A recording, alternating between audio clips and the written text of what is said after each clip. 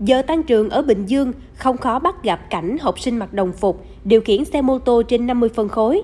Không chỉ đi xe vượt quy định cho phép, các em còn chở ba, lạng lách, đánh võng, đi ngược chiều, bóp còi inh ỏi. Chứng kiến cảnh này, nhiều người không khỏi ái ngại.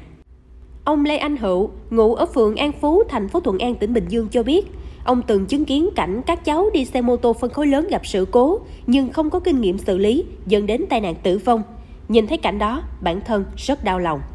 Cũng từ cái vấn đề này thì cũng kiến nghị với ngành chức năng,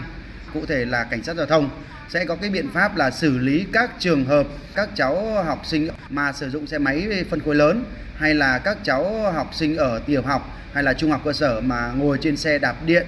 hay là đi trên xe đạp điện mà không đội nón bảo hiểm, thì cần có một cái biện pháp mà xử lý để đem lại cái sự an toàn cho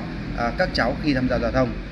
Theo thông tin tại hội nghị trực tuyến chuyên đề về bảo đảm an toàn giao thông đối với học sinh do Bộ Công an tổ chức mới đây, thì Bình Dương là một trong 10 tỉnh thành có tỷ lệ tai nạn giao thông liên quan đến học sinh cao nhất cả nước. Cụ thể, 10 tháng qua, Bình Dương xảy ra 31 vụ tai nạn giao thông, làm chết 17 học sinh và 36 học sinh bị thương. Trong các nguyên nhân thì việc học sinh điều khiển phương tiện xe máy, xe mô tô khi chưa có giấy phép lái xe là một trong những lý do làm gia tăng các vụ tai nạn.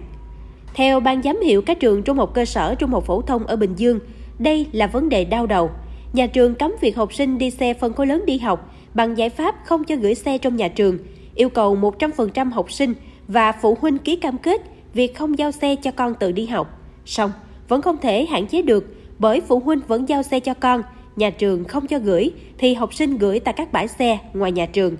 Ông Nguyễn Văn Phong, Phó Giám đốc Sở Giáo dục Đào tạo tỉnh Bình Dương kiến nghị với ngành công an giúp đỡ cho ngành giáo dục là chỉ đạo cái công an ở cấp địa phương, xã phường tăng cường là kiểm tra các cái điểm nhà dân mà giữ xe bên ngoài trường, đặc biệt là xe phân khối lớn, hoặc là phối hợp với là cái ngành công an giao thông để mà xử lý. Cái chỗ giữ xe bên ngoài nhà trường thì phải nói là hiệu trưởng không có quyền quyết định, không có quyền giải quyết được. Mới đây, trong đợt khảo sát về nâng cao ý thức tuân thủ pháp luật cho người dân của Ban pháp chế Hội đồng Nhân dân tỉnh Bình Dương, nhiều đại biểu Hội đồng Nhân dân đặt vấn đề, bên cạnh kiểm soát giao thông thì có hình thức tuyên truyền giáo dục hiệu quả hơn. Chẳng hạn như ở nơi cư trú cần tuyên truyền đến các hộ gia đình. Trong cơ quan, công ty, xí nghiệp cũng cần thông tin để người lao động là phụ huynh học sinh hiểu rõ. Đối với học sinh trong trường, cần đổi mới hình thức tuyên truyền để ngấm sâu trong nhận thức mỗi học sinh.